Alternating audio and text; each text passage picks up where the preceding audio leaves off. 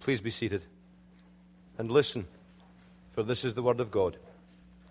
They came to a place called Gethsemane, and Jesus said to his disciples, "Sit here while I pray." He took Peter, James, and John with him. Distress and anguish came over him. "The sorrow in my heart is so great, it almost crushes me.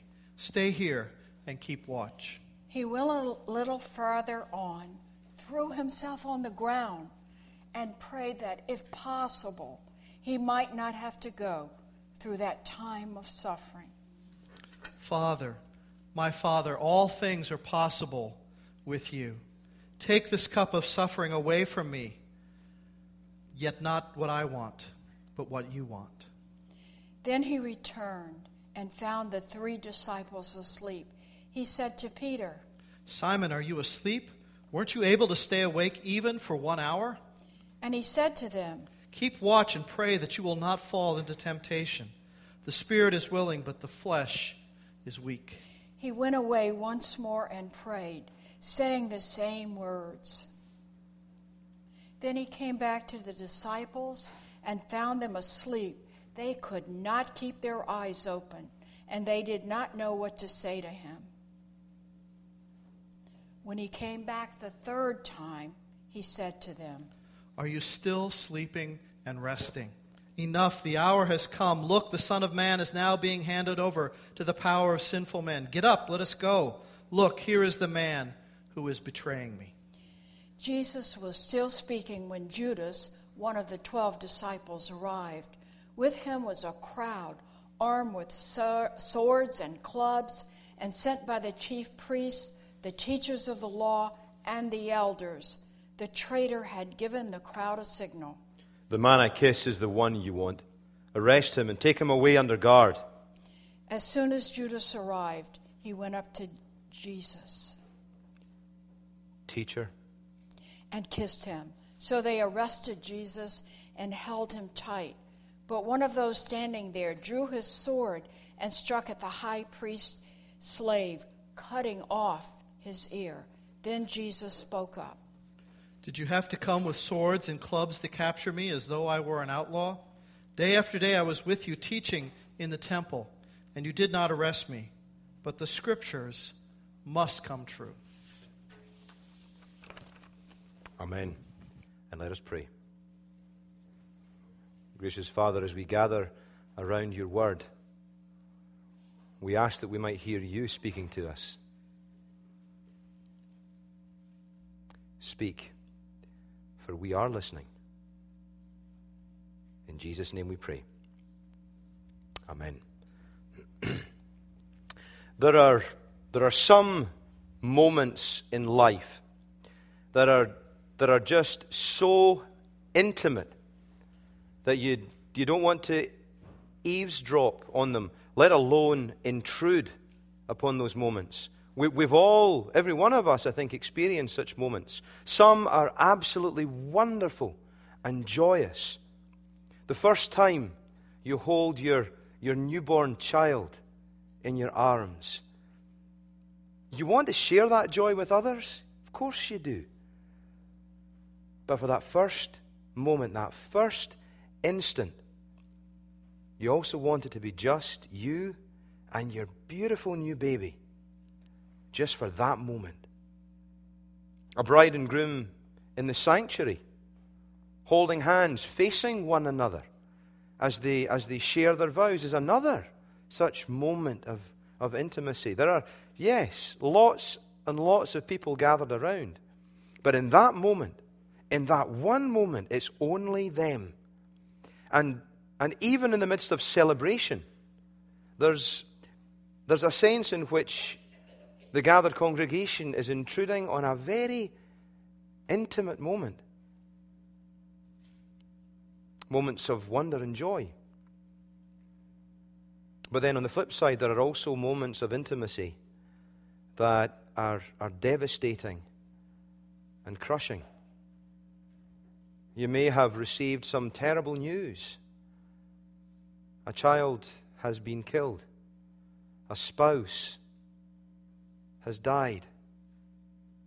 The news is too much for you to bear.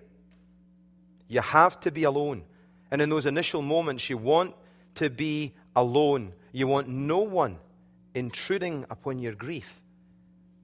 That moment of intimacy.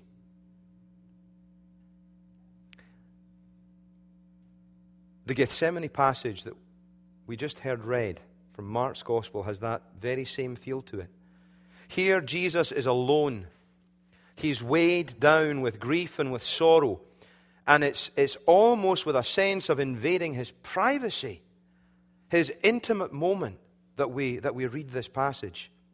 This whole week that we've traveled through, Jesus has been preparing not just for intimacy, but he's been preparing to be absolutely alone.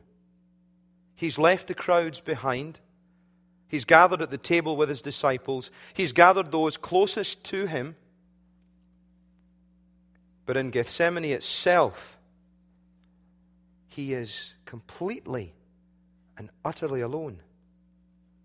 It's an intimate moment of grief into which we have the privilege of catching a glimpse. As we read these words, it's almost like we might want to look away, but we can't. We can't look away because Mark won't let us. His language captivates us and forces us to look almost shamefully upon this intense moment. Because we know the cause of his suffering. We know that we are responsible.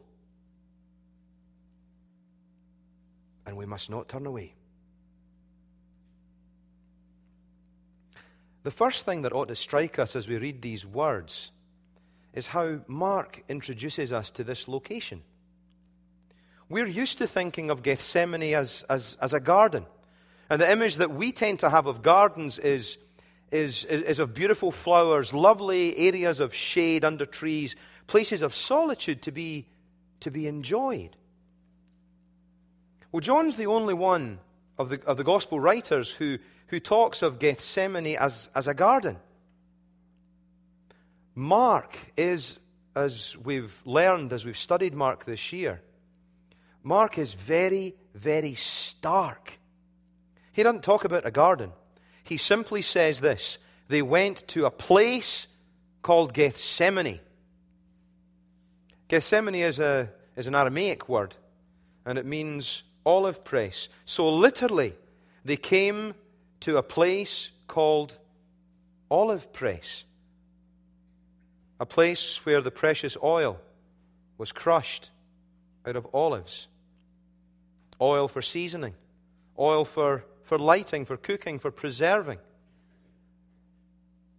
I wonder if you'd permit me to say that Gethsemane was the crushing place. Now, October, November, apparently is olive season. So in April, this place is lying empty. The presses would be stained dark with the juice of the old olive harvest. If there were any olive trees, which there probably were, this was in the Mount of Olives, they would be bare, with no leaves yet, let alone any fruit. It was a dark and it was a dismal place, this place called Olive Press, Gethsemane. It wasn't the time to crush olives, but on that night, it was a crushing place nonetheless. And it was on that night that Jesus began to feel the reality of what was about to happen to him. I used two words there that I want you to pay attention to. Began and feel. First of all, I say Jesus began to feel what was about to happen to him because this passage is such an emotive passage. I've lived with this passage for 2 or 3 weeks now, and it's so basic, it's so raw, it's so primal in so many ways. It's actually an exhausting passage to live with because Jesus is right on the very edge here. If anyone ever questions the humanity of Jesus, this is the passage to take them to. His emotions are so real. They are so raw. Mark doesn't pull any punches in telling us this because he uses 3 different words for the way that Jesus feels at this very, very moment. In English, we struggle to find different words or even to express the depths of the words that Mark uses. On one level, the verse simply reads, Jesus began to be distressed. He was distressed and told the disciples, I am distressed. But that doesn't even begin to go anywhere near what Christ is experiencing in this place called Gethsemane. The first word that Mark uses is a word of surprise or of shock or of alarm. The image is that of a panic attack. The shortness of breath, the rapid heartbeat, the whole sense of being completely overwhelmed and just wanting either to scream or to run away or to curl up into a ball. The panic's not due to anything that's happened, but it's a panic of anticipation. When in that moment it occurs to Jesus what is about to happen to him, panic sets in. The second word that Mark uses is a word for extreme distress. Panic has set in and there is no way out. Panic and terror. And the third word that Mark uses is a word that he has used before. If you remember back to Mark chapter 6, when Herod promised to give Salome whatever she wanted if only she would dance for him. When she in turn asked for John's head on a platter, Herod's emotive response is this very word. He is filled with shock. He is filled with absolute horror.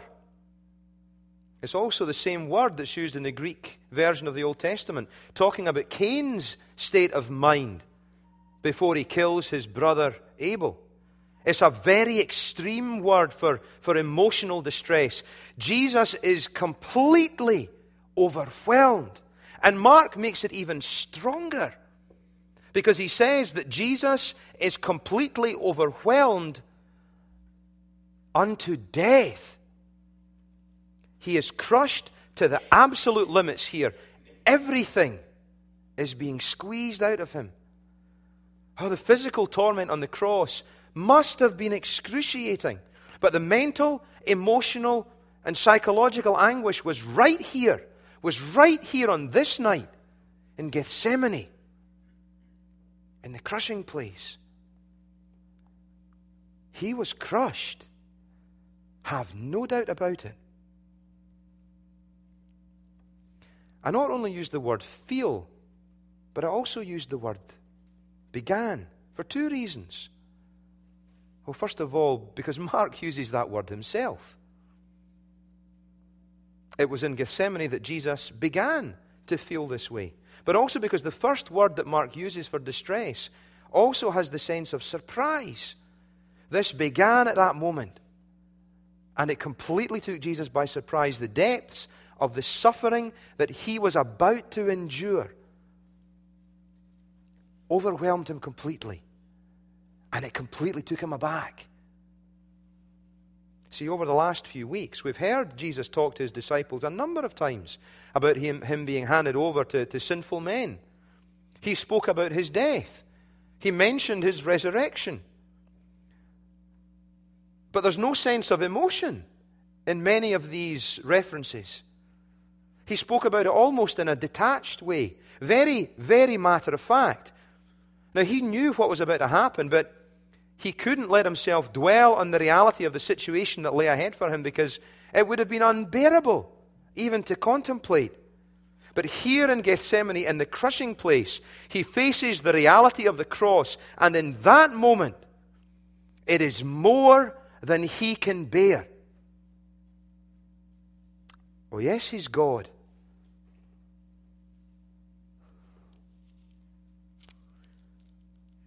But don't forget, he's a young man.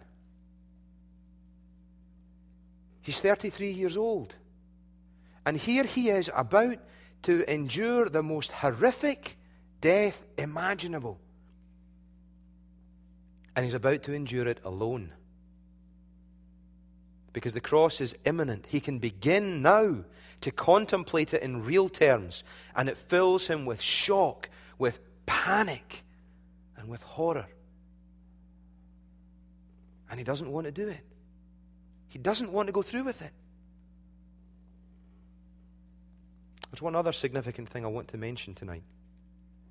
This is the only place in the four Gospels where the word Abba is used.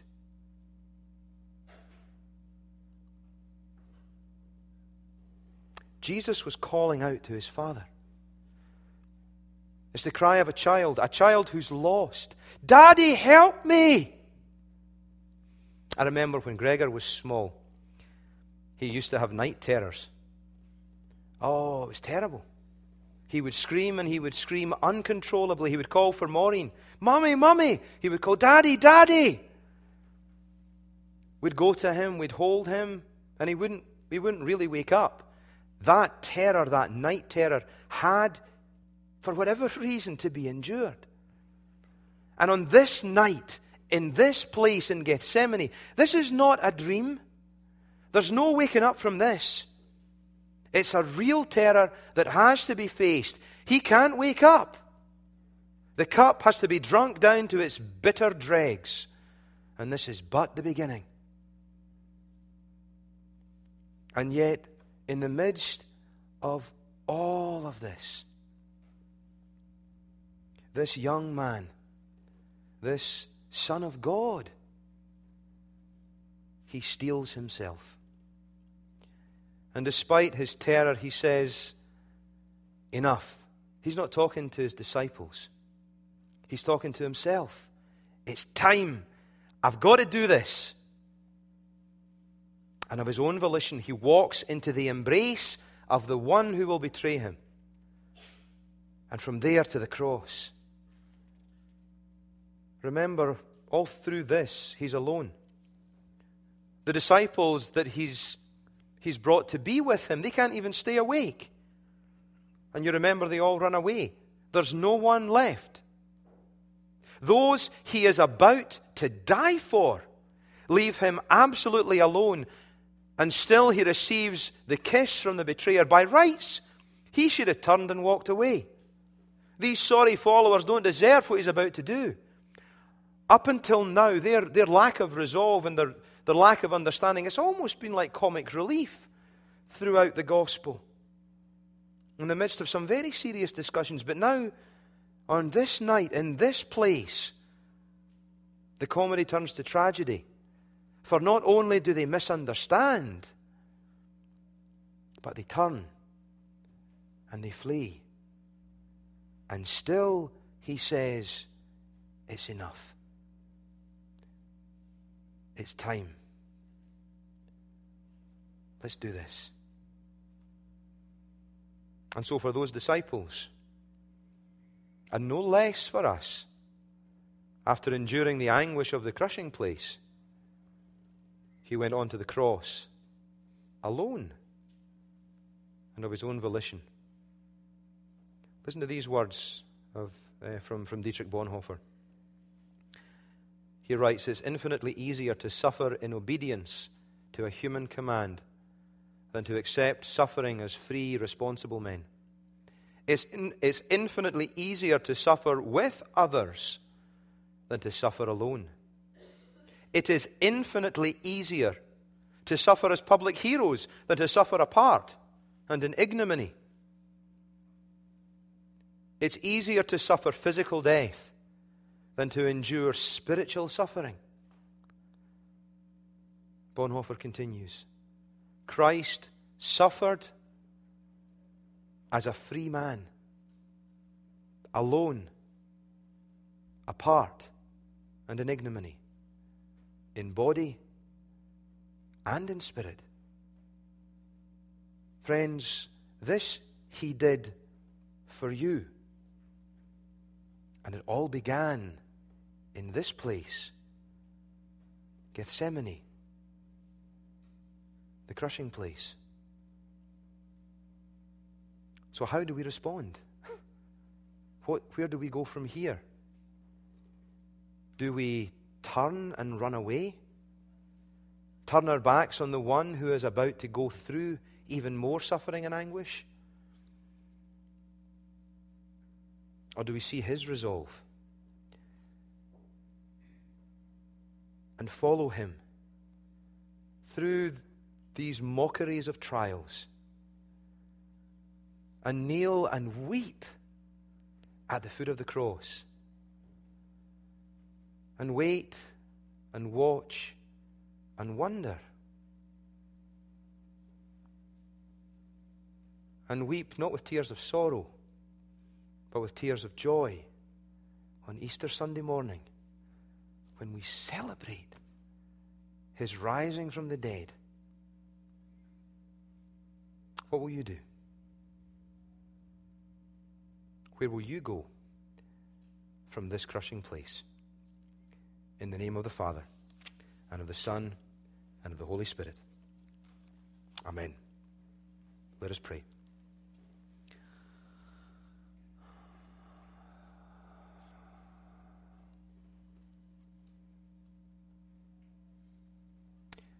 Tonight is not a pleasant night. Gethsemane is not a pleasant place.